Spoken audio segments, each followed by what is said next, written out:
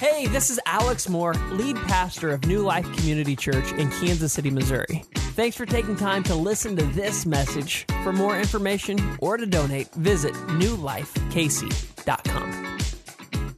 We today are going to talk about communicable diseases. Let's go. This is going to be so good. I'm not kidding. We really are going to go there. So, we, for the past month, have been in this series called Waymaker. And every week, what we're doing is we're looking at stories in the Bible that prove that our God is unlike any person, unlike any doctor, unlike any surgeon, unlike any pharmaceutical company, unlike any prescription or non-prescription drug. He can do what no one else can do. That when it appears that there is no way forward, he is able to make a way, that he is a way maker, a miracle worker, a promise keeper. We sung it, but every week in the Bible, we're discovering that to be true. And I hope that your picture of God is changing as we're in this series, that you're seeing that God is not against you, that he is for you. That what is impossible with man is possible with God. And I hope that your faith is being built, that you are beginning to see and believe that God is greater and bigger than maybe what you had pictured him as. So often we take God and we make him like us. He's just a bigger, stronger version of us. He's just a bigger man, a better man, and we kind of put him in this small box. But God is so much bigger than us. God is not in our image. Rather, we are in his image. He is the original. He is the designer, and we are the created. And if we can begin to understand the relationship that he desires for us, it changes everything. And so, today, we're talking about communicable diseases. Everyone's favorite topic, right? We all became very familiar with infectious diseases here in the last several years because of good old COVID-19. We saw our whole world get changed overnight almost to where we were wearing masks and shut down and we were quarantining, and there were people's lives who were lost in this, and there was all of this things that were going on. There's political ambitions. There's the concern that these pharmaceutical companies just wanted to make money on this. And while there may have been truth in all of this, it wasn't very clean. It wasn't very good. But how many of you, by a quick show of hands, got COVID-19? How many of you got it more than once? Yeah, me too. I'm right there with you. There was a time a couple years ago we would have not felt comfortable raising our hands to that. Do you remember that? I still feel this way. I don't feel like it's appropriate to cough in public. People are like, whoa, cover that up, boy. What do you got coming out of your mouth? It's scary to cough in public anymore because we were concerned with how does this get transmitted. In the sanctuary here, we had at one point in time moved all the chairs to be 6 feet apart from one another because we were concerned that if you were within the 6-foot bubble, you get in the COVID. We were concerned that if you didn't wear a face mask, that you were going to transmit whatever you had to others, which that was the misconception. Right? Everybody thought the mask protected them. No, the mask's to keep your germs on you. That's how that works. It was to keep them. That's why doctors before COVID-19 wore them. Not so that they wouldn't get what you had, so they wouldn't give you whatever they had. So the masks were to be that direction. But there's all this stuff, and is it touch, like, can we clean it? What should we do? In the church world, they had these fog machines that they started to sell. This was like a money maker, I think, for some people. And so what they would do is they would fumigate the whole place in between services. And so it would be this big steamer and foam, and it'd be crazy. And so we were all concerned about communicable diseases. But we live in the 21st century. Can you imagine what communicable diseases were like 2,000 years ago? Think about how much technology has changed. They didn't have electricity. They didn't have indoor plumbing. They didn't have closed-toed shoes. Like, they didn't have so many things that we have. And at that point in time, if you were to get a disease, how would you even know what it is? This was before the CDC. This is before the World Health Organization. This was before WebMD. Like, you couldn't even Google yourself. Like, you wouldn't know what you had. And so what God set up for his people was he was concerned because there were diseases. So what they had to do in that day is that they would go, if they had an unusual disease, especially if it was on their skin, if it was a visible disease, not an invisible disease. If they had a visible disease, they would have to go to the priest. And it was the priest who would have to take a look at whatever nasty skin disease they had. And I'm just going to tell you, like, I'm a track coach. I've spent a lot of time with runners. And runners get blisters on their feet. And I don't know what it is about runners, but they want to show you their blisters. I don't know if you've ever had to look at a blister. It's bad enough if it's on your body. But if it's on another person, you have zero interest in looking at it. So this week I'm hanging out with these high schoolers, and this kid's got a pair of spikes on the track with no socks on. And I said, hey, man, that's not a good idea. You're going to end up with blisters. And I've never talked to this kid before. I'm trying to be a good coach. I'm trying to give him some words of wisdom. And you know what he said to me? He looked at me and said, isn't it fun to pop blisters? And I said, I don't think we're going to be friends anymore. So if you think of that boy, pray for him because he has some issues. I don't want to see your blisters. I don't want to see your hooves. I don't want to see the stuff that's happening. I want to know. I want to know that you took something and lanced it. Doesn't that sound horrible? I don't want to know what came out of it. I don't want to see it. And that's why I think God didn't set it up to where priests were volunteers. Like today, like you could volunteer. You could choose to become a pastor if you wanted to. Not in that day. If you were born into it, you are in it. Because guess what? You can be looking at some nasty skin diseases. People are going to be saying, I don't know what this is. What do you think it is? Priest, I'm like, that looks bad. I'm going to call that unclean. Get away. And so in the Levitical law, they had all these rules, like what color was it? And what kind of hair was growing out of it? And all these things. And like you get into it, you're like, ugh. And that's why I'm glad I live in the 21st century. But in this day, if you were to contract one of these communicable diseases, what they would call it is they would say that you had leprosy. Leprosy would refer to any of a variety of skin diseases. So today, leprosy is still a thing, but it's a very specific ailment. And that day, if you had any type of skin disease that was constant, it wasn't going away, it was leprosy. And so leprosy was something that when you had this and you went and presented yourself to a priest and the priest said, yep, this is leprous, it was almost as though your life as you knew it came to an end. Because you were essentially put into quarantine for the rest of your life. And at that time, there was no cure. There was no fix. There was no cream to put on it. There was no medicinal fix. Like you had this, and it was progressive, and it would eventually take your life. And so if you can imagine, for me in my life, if this was me 2,000 years ago, I'm married and I have 3 kids, and if I end up with leprosy, guess what? I'm no longer living with my wife and my 3 kids. Because for me to be around them would allow whatever I have to go to them. And the last thing that I would want, right, is for my 3 young boys to have a disease that will end their life. And so I would remove myself. I would say goodbye to my family, and I would no longer be in that household. I would no longer attend church services. I would no longer go where the people of God went because I would be unclean. If I had a job in that day, it's not like I could work remotely from home on my laptop. Most of those work jobs were agricultural. Well, guess what? If you have a communicable disease, you are not any longer messing with people's food. You're no longer messing with any type of exchange with people. So not only are you no longer at home, no longer are you not able to be a husband or a father, you also are now unemployed, and you also now have to find somewhere else to live with your broke self. Where am I going to go? Where can I live? I can't be around other people. And so what began to happen is all the people who had leprosy ended up forming together into these leprous colonies. Because it's better to go through life with someone than with no one. And so these lepers who couldn't be associated with any others, they were considered untouchables. All of a sudden, the untouchables began to gather with other untouchables. And what that did is it forced some people to hang out with people they would have never chose to hang out with before. Doesn't matter what economy you came from, if you are rich or poor, you're out.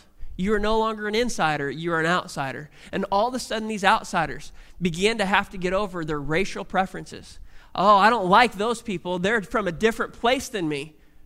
but I'm all alone, and they have the same thing I have in common. And so all of a sudden, we began to see these people from different cultures who would normally have been enemies of one another coming together to say, you know what? I feel for you. I understand that you've had to leave your family. I understand that you're on the outside. I understand. And together, they would walk all the days of their life out until they died. Sad, horrible situation. Something you would not want to be in. And so what would happen after these people found out they were unclean, if they ended up in a public space, what they would have to declare, they would have to announce to everyone in a loud voice, unclean. In other words, stay away. You don't want what I have. Some people believe that they were given bells that they would ring as they yelled, unclean. People would gasp, people would back up, people would grab their kids and shield them away. Don't even look at them, don't touch them. In fact, there's some reports that people would see a leprous person and they would take rocks and throw them at him to try to get him away. You shouldn't even be near here. How dare you come around here? So if you can imagine, not only are you dealing with a physical ailment, and it's something that's visible. It's not an invisible thing. There's sores, there's things happening. Like, it's visible that you're a leper. You're also dealing with the shame of labels, that you've been labeled unclean. And labels are a big deal. I spend time with teenagers, and I talk about labels. Teenagers like to place labels on one another. And labels we have to be very careful with, because labels lead to identity. And even as parents, if you label your kid, he's just, the smart kid, that kid's going to act one way. He's just the mess up. That kid's going to embrace identity. Words are powerful. And so these lepers have been given a label that they are unclean, that they are untouchable, and they are dealing with a life of isolation and loneliness. It's interesting, Mother Teresa, she once said this, that the biggest disease today is not leprosy or tuberculosis, but rather the feeling of being unwanted. And if we look at these people who are these lepers in these stories, they were truly unwanted people. We don't want you anymore. You got something that's no good. We can't have connection, communication with you. No, you are unclean. And this leprosy, it wouldn't have hit them overnight. It's not like they went to sleep one night and woke up and their body was fully covered. No, like bacteria takes time to grow and for an infection to take over. And so can you imagine being that person that you came into contact with someone else who had this? Well, number one, would you not be bitter and mad at the person that gave you this disease? Because there's a person to point the finger at, you just didn't pick it up. Somebody was careless who had leprosy, and now you had it. So now I've got a grudge against someone. Number two, I don't know what this spot is on my hand, but I'm going to keep an eye on it, and I'm going to keep it covered up for a little while. And I'm not going to go to the priest until I know. But now I got 2 spots. Now I got 3 spots. And every day I'm hoping and praying that this will just go away until all of a sudden this is starting to take over my body. And I have to go to a priest. And I have to ask the priest, is this something serious or is this something that I'm going to heal from? And he says, I'm sorry, you are unclean. Your entire world is crushed. It would have been like giving them a death sentence. How many of you guys remember back in the 1990s, Magic Johnson? Magic Johnson, anybody? Lakers? Come on, he's pretty good. You guys remember in 1991, he got diagnosed with HIV. And at that time, we all thought, that's a death sentence. That's the end of it. Like, Magic Johnson's going to die.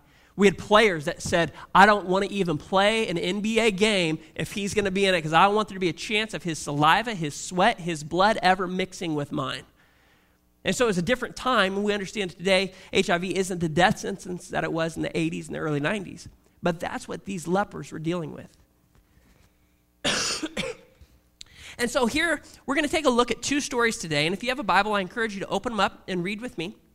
First one that we're going to find is in Luke chapter 5. Luke chapter 5, and we're going to start in verse number 12. Do I got a water hidden up here? That would be so good. I don't. Yeah, thank you. Gotta love them allergies. Don't you like when your phone goes off now and it's like, pollen alert, you're going to have a miserable day. Yeah, that happened this week. Luke chapter 5, verses 12 through 14. We're going to look at two stories today, and both of them involve people who are in these leper colonies. They are people who have been pushed outside. Their normal life is done. There's no positive outcome here. You're just going to live until this disease takes over your body. And so in one of the villages that Jesus was going through, he met a man with an advanced case of leprosy. If the Bible says that it's advanced, that doesn't mean he had a little rash. Like, this was advanced. This was enough that we all knew something's not right with this person, and we could tell it visibly. It was advanced. The skin was not looking good. The skin condition was really, really poor. And when the man saw Jesus, he bowed with his face to the ground, begging to be healed. And this is what he said. He said, "Lord, if you are willing, you can heal me and you can make me clean."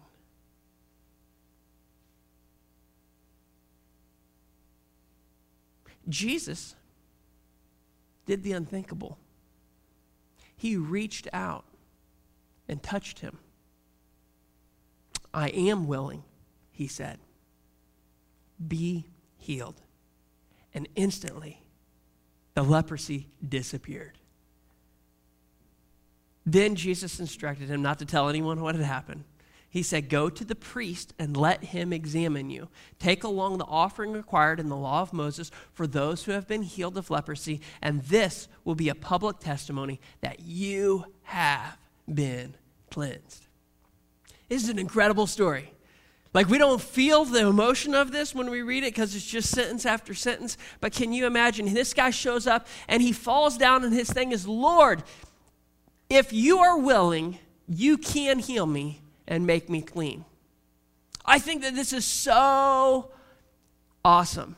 This man had a strong faith.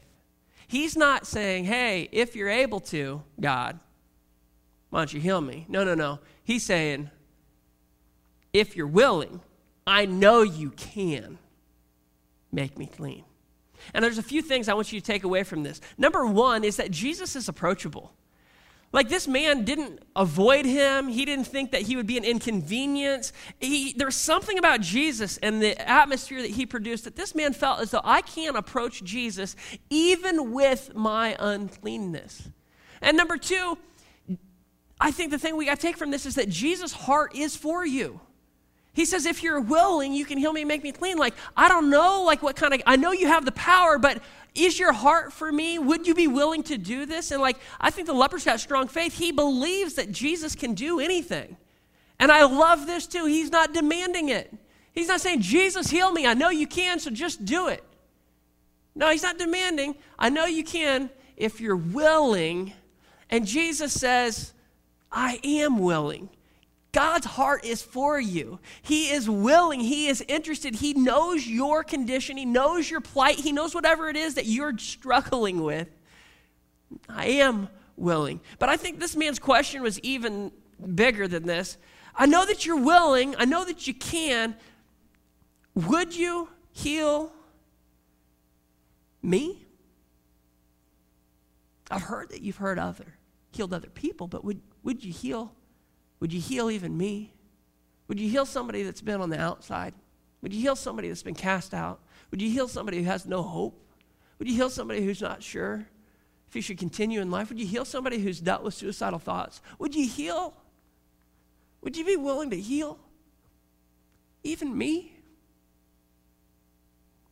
I think it's so interesting that Jesus could have chosen to not touch this guy. Like, we see healings happen where he didn't touch anybody. They believed and they were healed. He could have just spoken the word, "You're healed." But Jesus chose to do something here. And it's so interesting that Luke records this, is that he touched this person. When was the last time this leper was touched? I got no idea. I'm telling you, nobody willingly touched him for a long, long, long time. And there's something about a touch. Something about that physical contact. And Jesus touch this man, which if I was the leprous man, I would have been in shock. Nobody's touched me. Nobody's willing to touch me. I've been announcing I'm unclean to everybody. And this man who can heal me, I have faith in, is touching me. If there's something for us to take away from this, I think it's this. Jesus isn't scared of your sin. He's not scared of your uncleanness. Jesus isn't saying, no, you're icky and that's going to get on me. That's not, I don't know if Jesus used words like icky, but Jesus isn't concerned. There's nothing that you've done that is so wrong and so bad and so evil that God won't meet you where you're at and say, I forgive you. I have new life for you.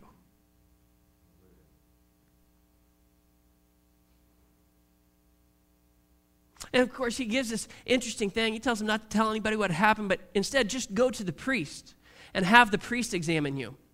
Now, this would have been an interesting thing. We know that if he was made clean, the only way for him to re-enter into society is to go back to the priest. You know, the last time he saw the priest, what the priest said? You're unclean. That's the last time he saw him. That's the last time he was ever in the tabernacle. That's the last time he was ever in a place of worship. Now, I want you to go back there. And the reason I want you to go back there is because he is going to examine you visually and say, you know what? You are clean.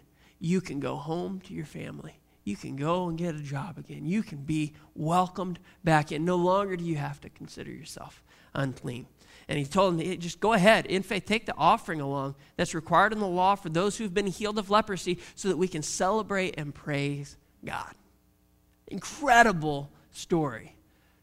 God is a way maker. It seemed that there's no way for this leper to come to Christ. No way for this leper to come to healing, but this man experienced a touch of Jesus.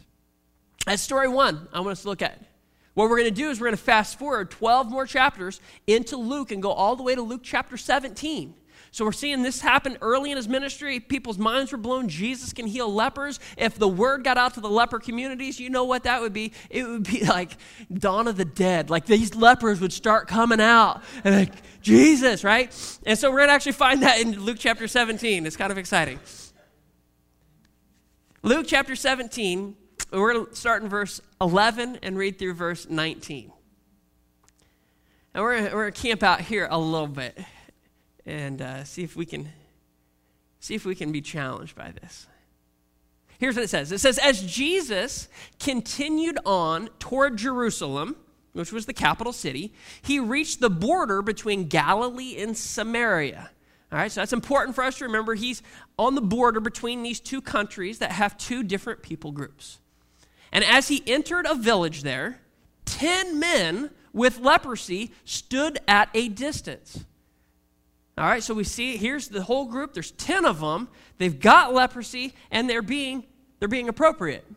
They're standing at a distance. They're having to cry out to make sure that Jesus hears them. Master, Jesus, have mercy on us. Another translation says, have pity on us. Now, it wasn't probably just one guy, but can you imagine 10 dudes? This is like one short of like a football offense. Like they're all yelling. They're like, hey, Jesus, hey, Jesus. They're getting his attention. Have mercy on us. And verse 14 says that he looked at them, which wouldn't you? Anytime a group of men start yelling, I'm going to pay attention. He looked at them, and look at what he said. Hey, just go show yourselves to the priests.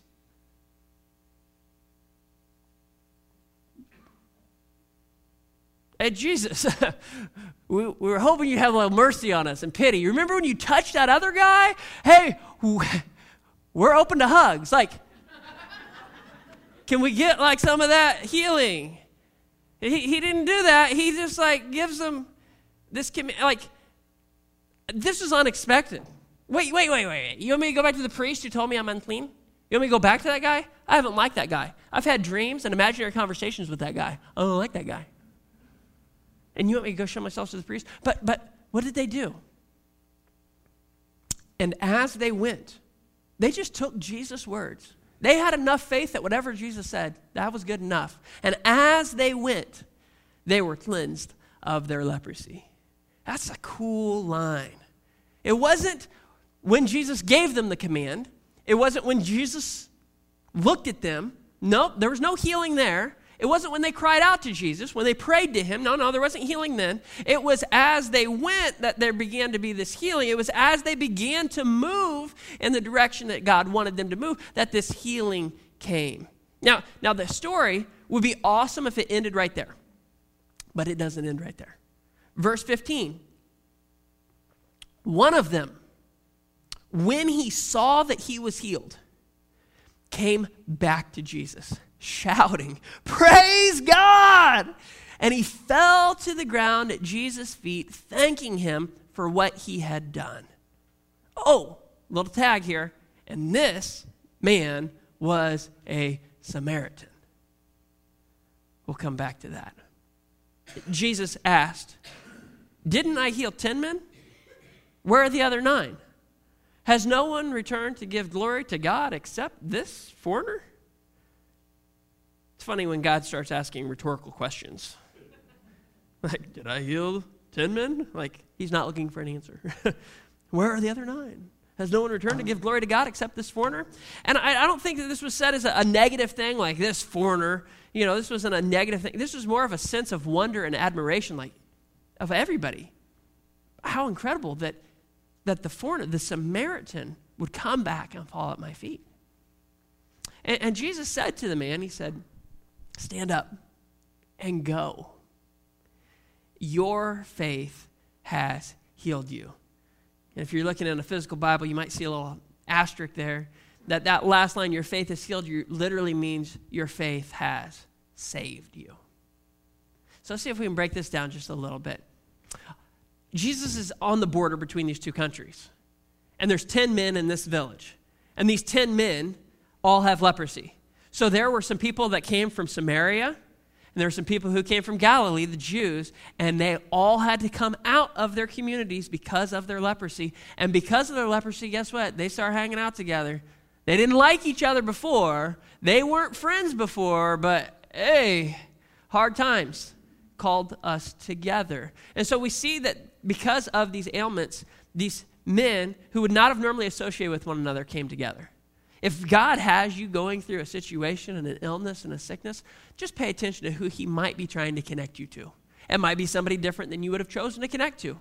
But that's where these men found themselves, and there was 10 of them, and apparently they had heard about Jesus somewhere. I mean, he was kind of a big deal, and if you'd ever heard someone could heal you of a incurable disease, you're showing up. And so all 10 of them are there. They are ready to have an encounter with Jesus.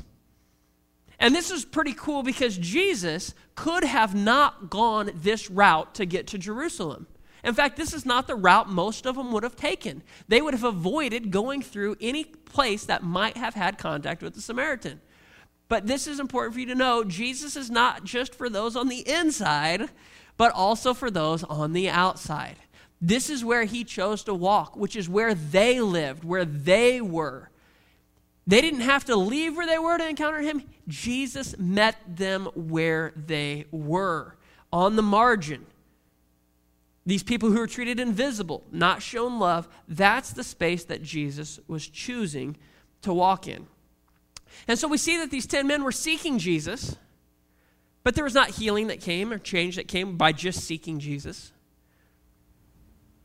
They talked to Jesus. They even prayed, "Hey, have mercy on us. Have pity on us." Did the prayer change them? No, the prayer didn't change them. They even heard Jesus speak to them. "Go show yourselves to the priest." Just hearing the voice of God doesn't change you. It was only as they began to obey Jesus that change came to them. Is obedience God's job or my job? It's my job. Are outcomes my job or God's job? Those are God's jobs. So my responsibility is to obey. We are all called to a life of obedience. And when I obey, I can allow the outcomes to be whatever God wants. But here's where this story gets difficult for me. And this is where the story is a bit of a challenge. Because were the men healed because of their obedience? Was it because of their actions that the healing came?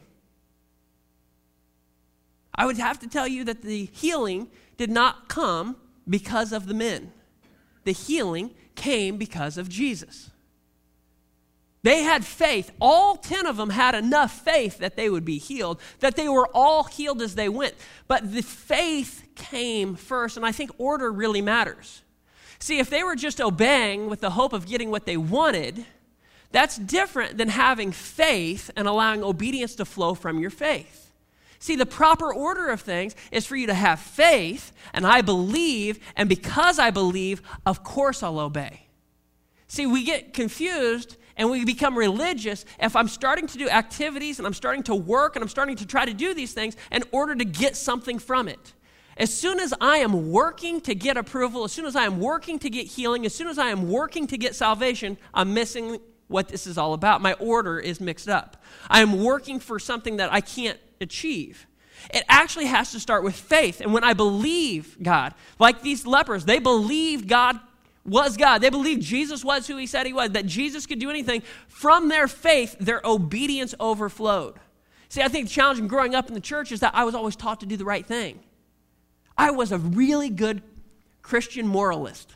I could do all the moral things Christians are supposed to do, and I believed in my head that if I did everything that God wanted me to do, then I have to be promised an outcome. That's called working for grace, working for salvation, and the Bible says, no. It's not by your works that you're saved, it's by faith and faith alone. And faith is still my action. I have to choose to put my belief in it. And it's from my act of faith that I believe that my obedience is to be the overflow. See, obedience should be an outward demonstration of an inward faith. It shouldn't be that I'm doing these things on the outside to kind of generate some type of belief system so I can get some payoff. And I think as we look at this story, it's so crazy that we see that this is actually happening here with these 10 men. Can you imagine being in their shoes and walking? You know they didn't go in silence. They just got done all shouting together. They're amped up. They saw Jesus. Go show yourself to the priest. And as they're walking, I don't know when it happened. I don't know when they noticed that the healing happened. But I bet it wasn't them looking at themselves. Because, after the age of 30, I don't look in the mirror much anymore. Which is not good, right? Because, I noticed that there's hair growing in weird places, like your ears and your nose, and they need addressing. And, if you don't look in the mirror, you can't fix those things. But, when I was young, you're always looking in the mirror. Every time you walk by a mirror, you're looking in the mirror. But after 30, you don't pay attention, right? And so if you had a skin disease, guess what you're really not doing? I'm looking at myself. I'm going to keep that covered up. Let's keep that out of sight. So I'm imagining, this is in my imagination, that they're walking, they're talking, they're going to the priest. Do you think the priest's going to remember you? Yeah. He was like, man, you're real unclean. They're sharing their stories. And I bet it's as they were looking at one another that they began to see the healing take place. Hey, man, your face is looking different. Oh, well, hey, yours is too. What are you talking about? And I bet there was a moment on that journey of the realization that healing was coming to them. Can you imagine how exciting that would have been? I'm not one to go shirtless, but I would have been taking it off. I would have wanted to see what is going on. Is this healing just on my hands? I can't see my face. What's a mirror? It's not even a thing yet. I need to see. I want to know. I want to know that this is real because it's happening to you and it's happening. And all 10 of them. Now, you guys know me. I'm pretty quick to cry. I'd have been weeping. This God's so good. I'd have been crying. I don't know. It would have been so incredible. It would have been so emotionally moving. And not just that I had physical healing, but the fact that this means I get to come back to society. I get to go home. I don't have to be an outsider anymore. I get to be brought in. I'm so thankful. And I bet all 10 of them were grateful for the healing. But only one was grateful for the healer. You ever You ever bought a Christmas gift for a little kid? You know it's something they want. It's super exciting to them. And you're excited to give it to them. And when you give it to them, they open it up and they're so excited they just run off with it. And you're like, hey, that happiness and joy you're experiencing right now, wouldn't have happened if it wasn't for me. Oh, I could have at least got a little thank you. I feel like so often sometimes when it comes to our relationship with God, I'm so thankful for what he gave me. I don't think about him. I'm glad I got healing. But only one turned around to go and thank the healer, the waymaker. I wonder if there was a conversation that took place among the 10. Because it said it's on their way. They hadn't yet reached the priest. They hadn't yet got to the place that God told them to go. Jesus told them to go show yourself to the priest. It was on the way, and this guy stopped. He didn't finish what Jesus said. Now, this is where my little religious upbringing, Christian moralism kicks in and says, wait a second, you're the bad leper. Jesus told you what to do, and now you're not doing what he said. So it would make sense if my thinking was correct that when this guy showed back up, Jesus would say, what are you doing here? Didn't I tell you what to do? What's the matter with you? The other 9, like, what are you thinking, man? Go back and show yourself to the priest. But that's the exact opposite of what Jesus does. That's the exact opposite of what I would expect for the person who's disobeying and not finishing what Jesus said. But Jesus says these rhetorical questions. What's he say? He says, hey, didn't I heal 10 men? Which, just real quick, I think this is interesting. If I saw a group of 10 men, I would have just saw a group. I wouldn't have known how many people were in it. I don't know how many people were in that group. There was a group of men, and they were all hollering at me. This is something you could write down. Jesus doesn't see groups. He sees individuals. When he gave this command, he knew that there were 10 of them. I don't know if he stopped and counted, but he saw 10 individuals. He knew how many people he spoke to. And so when he says this is kind of like revealing what he knew. He said, hey, wait a second. Didn't I? Oh, it was me. It wasn't the obedience. It wasn't the walk. It wasn't the going. Didn't I heal 10 men? Where are the other 9? As in, you're in the right spot. Where are they? Which, if you had to answer a rhetorical question, well, they're probably still doing what you told them to do. But he has a third question.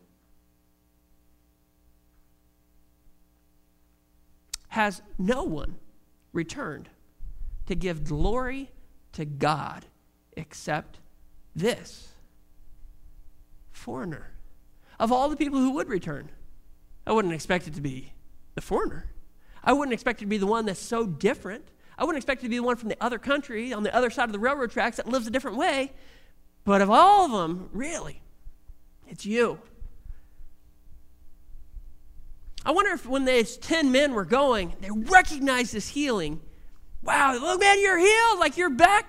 Like, you're totally different. You are too. Leprosy, they sometimes talk about how it affects the eyes. I wonder if some of their eyes began to work better again. They were able to see clearly. They were able to look at others. Like, true healing is coming to them. And I wonder if when this guy went to turn, he said, I'm going to go back. We got to go praise him. I wonder if there was a conversation. And this is my problem with me. Because if I was in that group, I'd have been like, hey, man, you shouldn't go back. We should finish doing what Jesus said. We got to go to the priest. I'd have been the guy that didn't go back. I would have been one of the 9. Hey, you heard him. Let's finish this up. And what would my fear be? I'll tell you what my fear would be. If I turn around and walk back, is that leprosy going to come back? I know what he told me to do. I'm obeying. I'm doing what I'm supposed to do. And if I stop doing what I'm supposed to do, are bad things going to happen to me? See, the problem with me, and maybe you too, is that I so often see my relationship with God as transactional. You go to Walmart, you want a toothbrush, you take it up front, They say, if you want this toothbrush, you have to give us money. You give them money, you get your toothbrush. I see my relationship with God so often the same way. God, I did the good thing, I did the right thing, and I did it, so now I expect your blessing.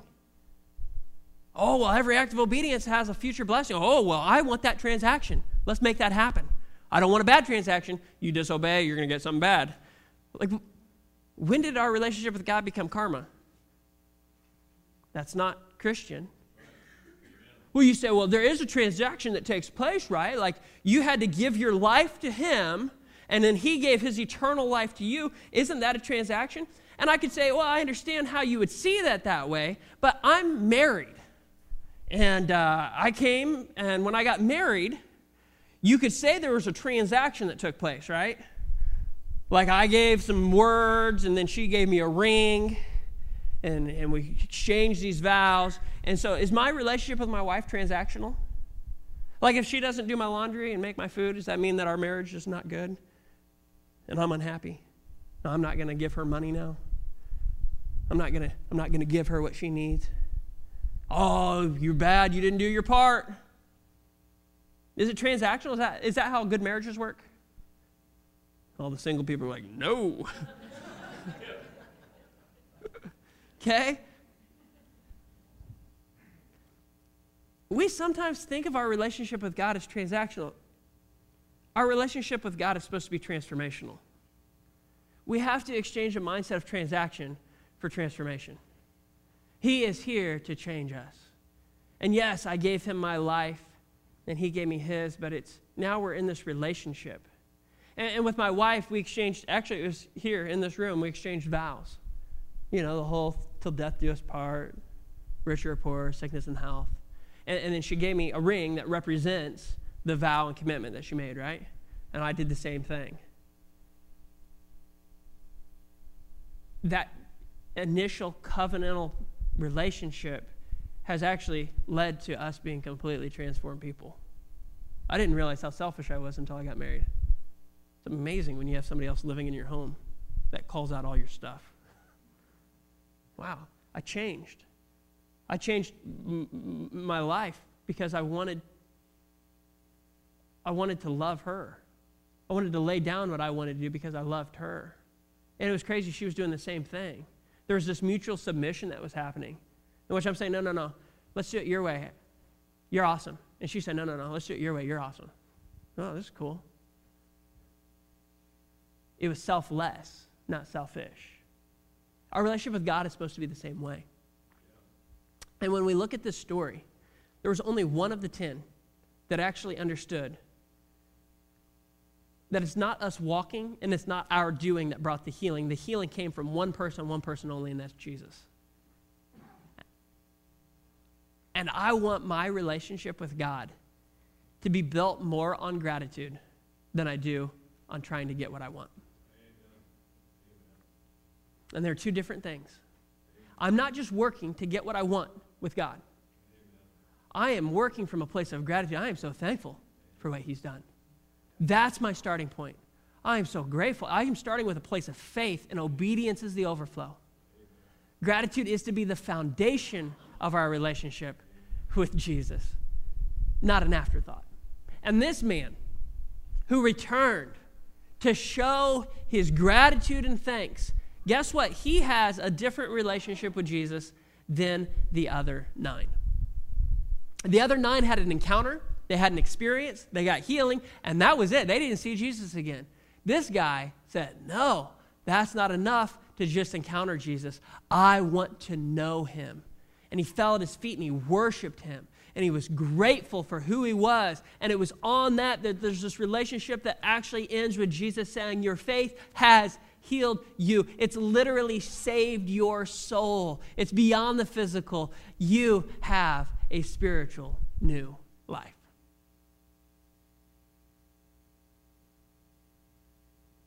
I want to be like the one who returned.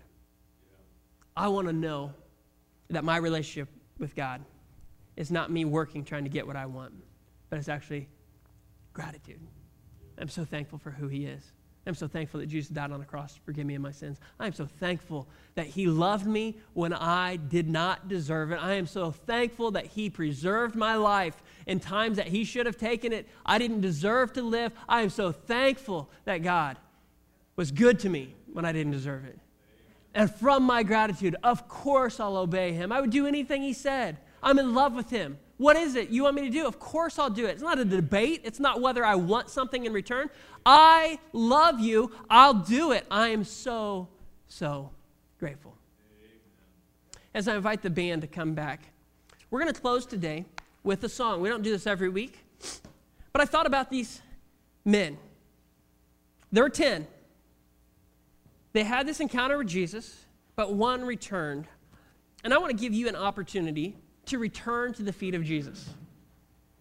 To maybe stop and say, Jesus, I'm so sorry for making our relationship transactional. I've been trying to get a good deal with you. I've been trying to get you to pay some things off for me. I've been trying to be good in order to get this. And God, I recognize that's not how you work. God, you want me to be grateful for how awesome you are. So I want to give you an opportunity to allow your relationship with Jesus to change from transaction to transformation by having an opportunity for us just to sing. We're going to sing a song. It's an old song, 10,000 Reasons. Bless the Lord, O my soul. Oh, my soul, and all that is within me.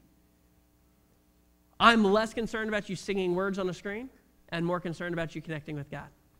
I would rather you not sing any words and just say, God, I thank you for, and you fill in the blanks with the personal things from your own life. God, thank you for this. And I believe that as you approach God with thanksgiving, Psalms even encourages it. It says, enter his courts, enter his presence with thanksgiving in your heart. When you do that, I think that you'll have a whole new desire to obey.